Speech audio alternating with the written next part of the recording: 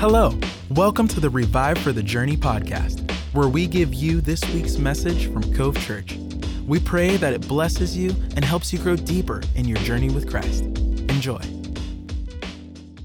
Well, hello, Cove Church. So great to be with you today as we continue our Fathom series. In fact, let's start by reading together our series scripture out of the book of Ephesians. Let's read it together. Big voices, go. And I ask him, being Jesus, that with both feet planted firmly on love, you'll be able to take in with all followers of Jesus the extravagant dimensions of Christ's love. Reach out and experience the breadth, test its length, plumb the depths, rise to the heights, live full lives, full in the fullness of God. So, today our Fathom series takes us to this amazing, mysterious, and at times baffling expression of God's love known as the church. The Greek word for that is ecclesia. It means a called out assembly of people. So, the study of the people of God is known as ecclesiology. This study points then not just to our church, but to God's global, universal church, not to buildings, but to people. God's church is always about people. People who follow Christ within the context of a community, which is essential, right, to following Christ, because if we are to love God and love people, it requires people. So that's why community is really important, and that's the trick. It doesn't take a miracle to see God in nature when you're on a mountaintop or you're near that waterfall. It's easy to see God there. It does take a miracle to see God in and among broken people, people that are different than me. Yet that's the call from God to us. Watching this right now, we have people of every spectrum of the socioeconomic scale, every political leaning, every different life experience. And God says this: I want all of you to be a family. A family only made possible because of the miraculous glue that holds this whole thing together, and that glue is Jesus. A community only made possible by our connection to the vine of Christ. Now, you think of all the places in the world that we should experience grace and empathy and mercy and understanding. It should be God's church, right? But it isn't always that way. See, the problem is, as followers of Christ, that is not always who we are. And we can easily lose sight of what's most important amidst our own thoughts and our opinions and our personal convictions. Like here's some examples I found of just church arguments and the way division happens. One church had a huge argument over the length of the worship pastor's beard. I think that'd be fun. We had Winston last week. I think we should, think about that for just a little bit. An argument rose up in a church because communion was using cran grape juice instead of just grape juice. So big argument over that. Here's a close to home one. There's some members that actually left a church because they switched the brand of coffee they were using. It moved towards a roast that they didn't like so much. There's a big argument on whether or not a church should allow deviled eggs at the church picnic. Now, I think you could balance that with angel food cake, but still, they weren't sure about the deviled eggs. Should we have that there? And then, of course, there was a disagreement in a church over the term potluck.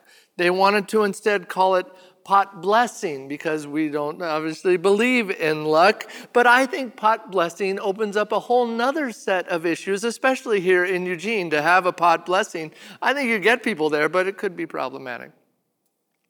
See, this is when the people of God's church become the problem of God's church.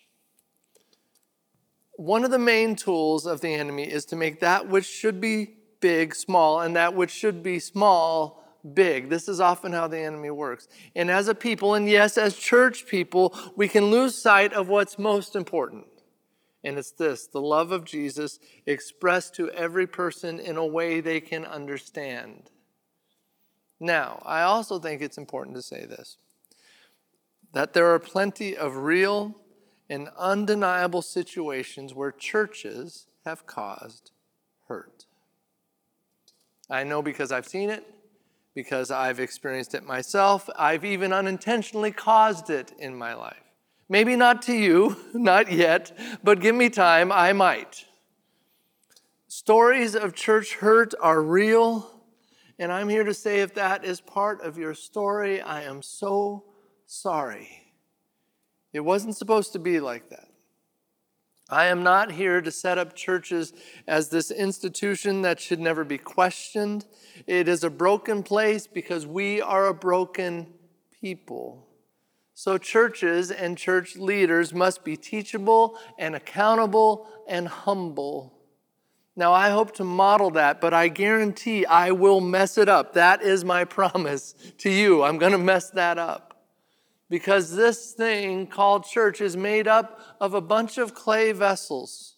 And yet, God still uses the church as part of bringing God's hope to the world.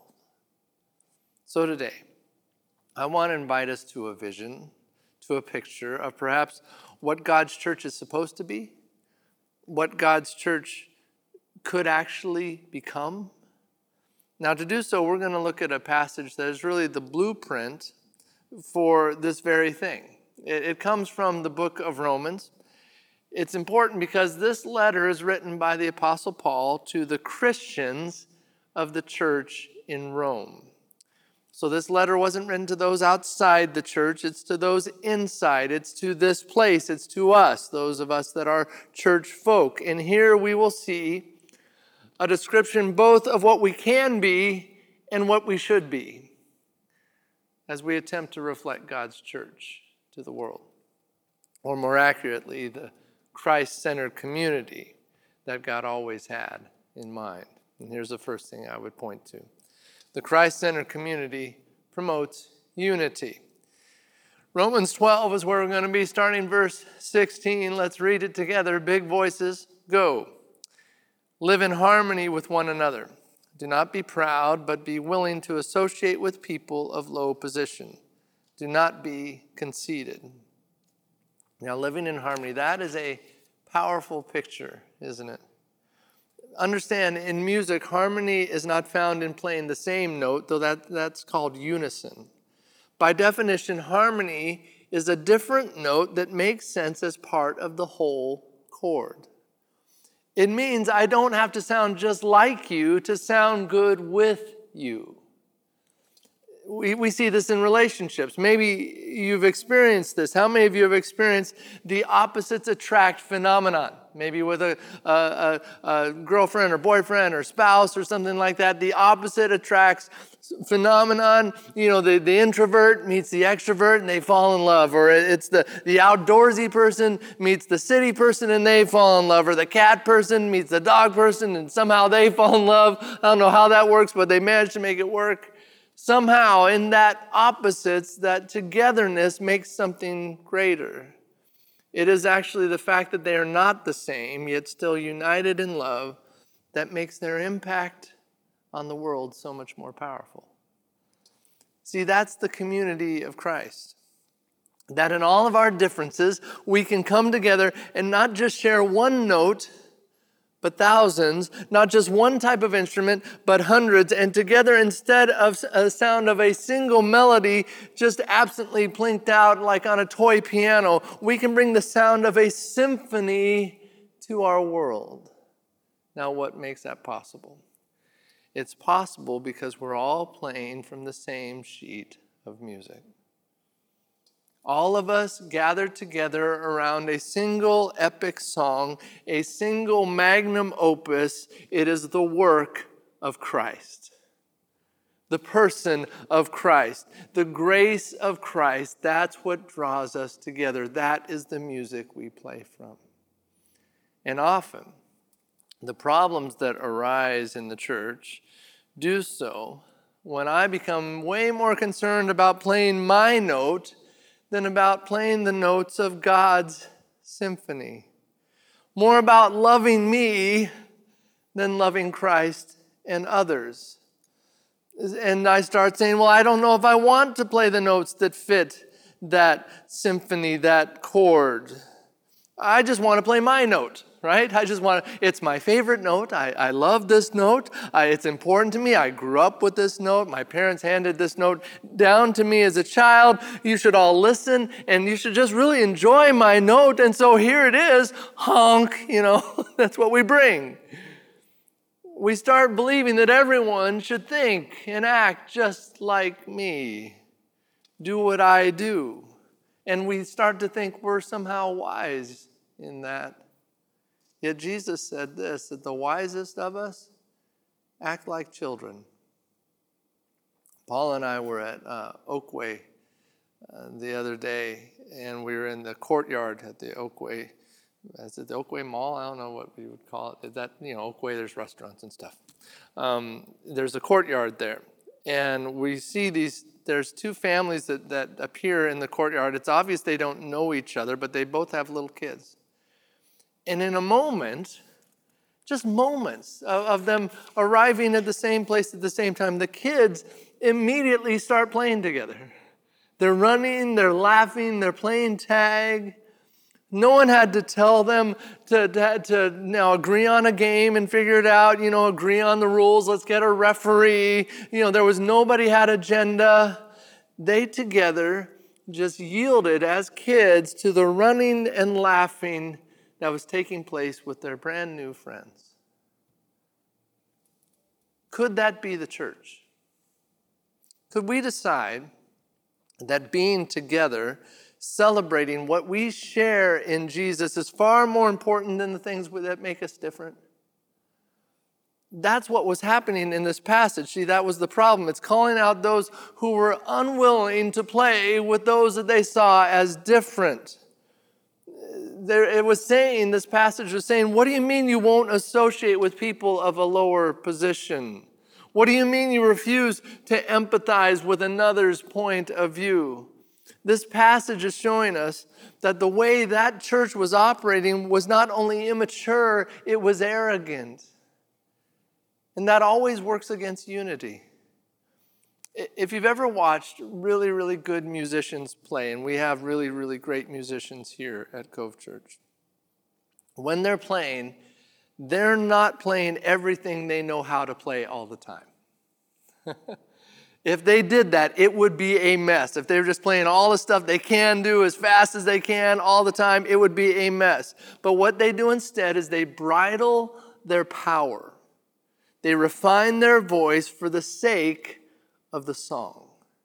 One backs off so another can solo. They all drop down to create dynamics. They make room for all of the players. That's a picture of what it looks like for us in community. Sometimes my voice is clearly heard. Other times it's back in support of another. One voice isn't more important. All the voices matter because ultimately it's the song of God's grace that needs to be heard. And that is how this thing that we call the church becomes the symphony of Jesus. Yes, I have a part to play, and you have a part to play, but my part's not more important than your part. It's different, but it is not more valuable. Yet too often, church people, they just let it become about them. That I only see me and my needs and my perspective and my passions and my opinions. And as I begin to make those things big, instead of keeping them small, unity is eroded. Because I care so much more about my note than about the overall song of God's church. And so the world sees a church that is embattled, while God calls us to be a church united. We are called to lay down our opinions and pick up God's blessing. Yet at times we choose to lay down God's blessing so we can pick up our opinions. The community of faith reminds us that we can let go of a lot of stuff that ultimately doesn't really matter so that we can lay hold of the unity that does. Because the Christ-centered community promotes unity. That's the first thing. Here's the second. The Christ-centered community pursues peace. Let's continue the passage. Romans 12, big voices, go. Do not repay anyone evil for evil. Be careful to do what is right in the eyes of everyone. If it is possible, as far as it depends on you, live at peace with everyone. Do not take revenge, my dear friends, but leave room for God's wrath. For it is written, it is mine to avenge, I will repay, says the Lord. This passage is saying that in this community known as the church, we will have to work at peace. Peace is work. It doesn't just happen. Like there's moments in our house that I'll be in the house and it's those moments maybe at night and the house is all clean and everything's put away and organized and all the dishes are done and the counters are wiped off and maybe there's candlelight and maybe some light music going on. But I realize that doesn't just happen, right? That happened because of the work that took place an hour before that moment, where you're doing the dishes and the fire alarm's going off because you burned the food and you've got grandbabies that are crying and you're changing nuclear diapers. That all happened moments before. So work happened, and that made the way for peace. Peace requires work. In fact, peace is way harder than just letting offenses remain, just letting conflict continue. We want to do that sometimes because that's the easier way. And this passage is saying, make sure you pay your way for peace. You do the work of peace. We don't always want to do the work of peace, do we? No, often it's easier to just let the conflict stay, or just let the offense grow, or even just let the relationship end instead of doing the work of reconciliation. Yet the cry of the apostle here is apply your energy, your resource, your effort to the work of peace. God's going to do the work of avenging. Don't worry, we don't have to do that. But we are asked to do the work of peace. At least as much as it depends on us. Now that's a very different way to live, right? Paula, my wife, was a preschool teacher for a while when we were in Redmond, and I was always amazed how cool she could be when a kid would be just in total meltdown mode, and she just never flustered her, never stressed her out. Kid would be just crying, tantrums. She'd be like, looks like you need a timeout today, don't you? Yeah. And the kid's just yelling, throwing stuff, I want my popsicle. They're freaking out. And she's like, well, you can have a popsicle, but first you got to give me that knife, that kind of thing. You got to pass the weapon over, and she was so good with the leverage. He's like, really? I just give you the knife and I get yes. If you give me the knife, I'll give you the popsicle. And so they give the knife over and all the leverage, and then everything would be good and at peace. The child's crisis was never her crisis, and I watched her do that over and over, and then I realized, I think she does that with me. That I could come home totally stressed out. She's like, maybe you should just relax, and if you relax, maybe we'll get some ice cream. I'm like, yeah, that's a good idea, if I just relax, and I could get ice cream, and suddenly I'm at peace. I changed because she met me with peace. She did that work and she invited me to do the same. That's how Christ's followers are to live. Now, there's no guarantees that everyone else is going to live that way, but you, Christ follower, you get to do the work to live at peace with everyone because the Christ-centered community pursues peace. The second thing, here's the last thing. The Christ-centered community propels grace. Let's finish out the passage. On the contrary, if your enemy is hungry, feed him. If he is thirsty, give him something to drink. In doing this, you will heap burning coals on his head. Do not be overcome by evil, but overcome evil with good. First understanding is this: as a Christ follower, I don't only receive grace, I give it. I multiply it. I send it.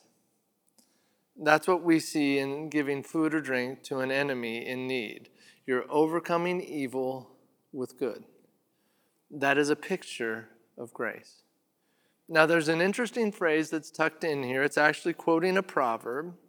The phrase is this: that in doing so, you'll heap burning coals on your enemy's head. Now, I don't know about you, but that doesn't sound like a super nice thing to do, right? Doesn't sound nice, doesn't sound pleasant, doesn't sound loving or gracious.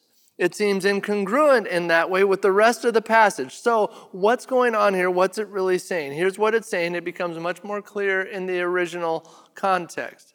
It's saying this: when I am kind to you, although you've been unkind to me, I can actually awaken, spark back to life your love for God.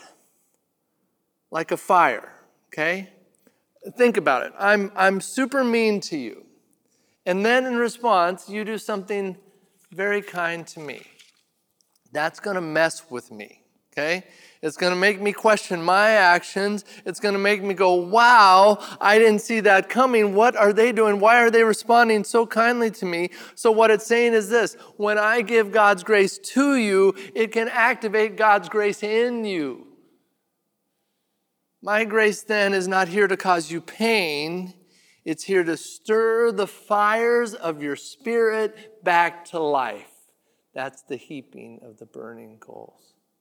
It's like barbecue briquettes. You know, when you're spread apart, they're not very effective, but when you heap them together, they actually ignite each other and are made alive. That's the picture here of heaping burning coals. Offering God's grace to another so you can actually awaken them to God's love. My kindness can stoke the fires of your spirit and help you come alive. This is actually a big part of God's arsenal in reaching people who are distant or disconnected in their relationship with God. The way I treat my enemies can actually change my enemies. Now, when I just answer unkindness with unkindness, evil with evil, that's just status quo. Nothing changes in that, right? But when you're good to me, even though I know we are at odds, it makes me ask the question, why? And the answer is grace. A grace given from my enemy. I saw this lived out once. We were planting a church in Redmond, and we had lots of different places we met through the course of that church, but one of the stopping points of places we met was a Grange, the local Redmond Grange. And if you've ever been around Granges, it's just this interesting kind of microcosm of a society. There's like a Grange master, and they love the Grange. They're in charge of the building and who rents it and that sort of thing. Well, there was a Grange master there, this old retired man. And he loved that building. It had burned down, and so they built a brand new Grange. So it was actually a fairly new building. It was really nice. And so we were meeting in that space, and he was in charge of the facility, so he loved that building. And it seemed like after every Sunday, I'd work so hard to try to do all the things on the list and get our teams to do all the stuff to make the Grange people happy, but we'd always miss one little thing. Oh, you didn't put paper towels in here, or there was a little bit of Kleenex left over there. You didn't empty that garbage. There's always one little thing, and every Sunday he would tell me the one thing we missed. He wouldn't tell me any of the great stuff we did, but he'd tell me the one thing we missed, and this happened every Sunday to the point it was making me crazy. I was like, this guy is the worst. He is a thorn in my side. He is my enemy. I don't like him. So somewhere in the course of this, after he had said one of the things that we missed at some point when I was talking to him, He said, I just got to let you know I've got to change the lights in the big room of the Grange. And they're really tall. It involves me going up on a big, tall ladder. And he's like, at my age, I don't want to do ladders. They're not really safe for me, but I got to change those big, tall lights. I'll be doing that this week. And my first response was, awesome. You should go and try to change those lights. That's really great. Let's see what happens. I hope you have insurance. That was my first thought. So I drive away from that conversation. And I'm telling you, this doesn't happen to me often, but I know now that this was from Jesus.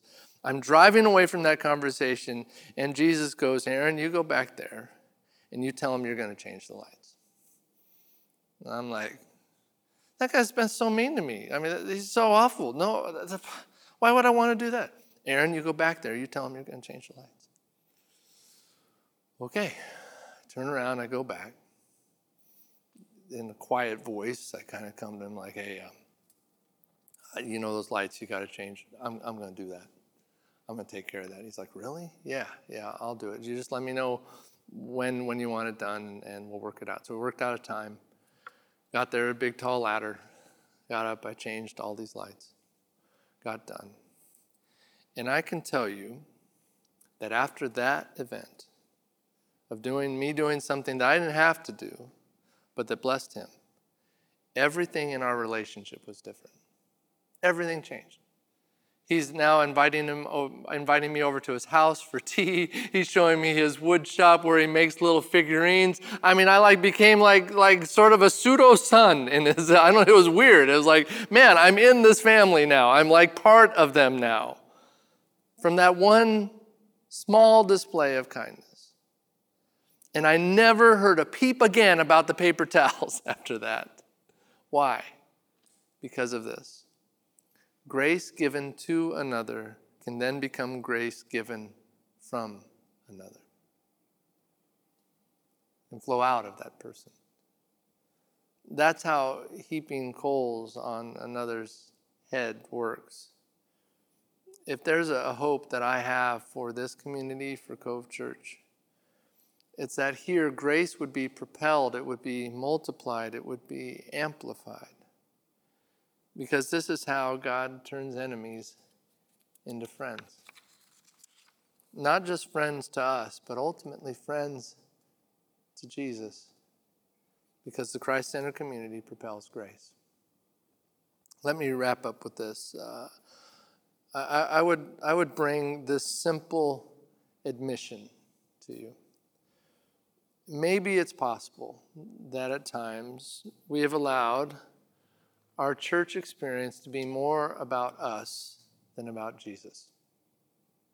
I know I've done that at times. Because if it was consistently about Jesus, we would consistently do what Jesus said. And in the 17th chapter of the book of John, Jesus said something very important. He said, my prayer is not for them alone, but I pray also for those who will believe in me through their message, that all of them may be one, Father, just as you are in me and I am in you. Jesus' prayer was for us to be one. Why would Jesus have to pray that? Because often we are not one. Whether it's our own selfishness or our disconnection or our church hurt, we easily become divided, distant from one another. Yet we are called to live out, to promote, to model this unity, to pursue peace, and to propel grace, that we can choose a higher road. And we can build here a better community. And if we would do that work, not only will we experience the peace of a unified church, but we can also experience a greater measure of God's blessing. Isn't that what we need more than anything else? Is God's blessing. Because it is the miraculous outcome, that blessing is the miraculous outcome of those who are truly one in Christ. And that, friends, is who we are called to be. Thanks for joining us. We hope you enjoyed this week's message. To stay connected with all things Cove Church, visit our website, covechurchpnw.com, or on all social media platforms at Cove Church PNW. We'll see you next time.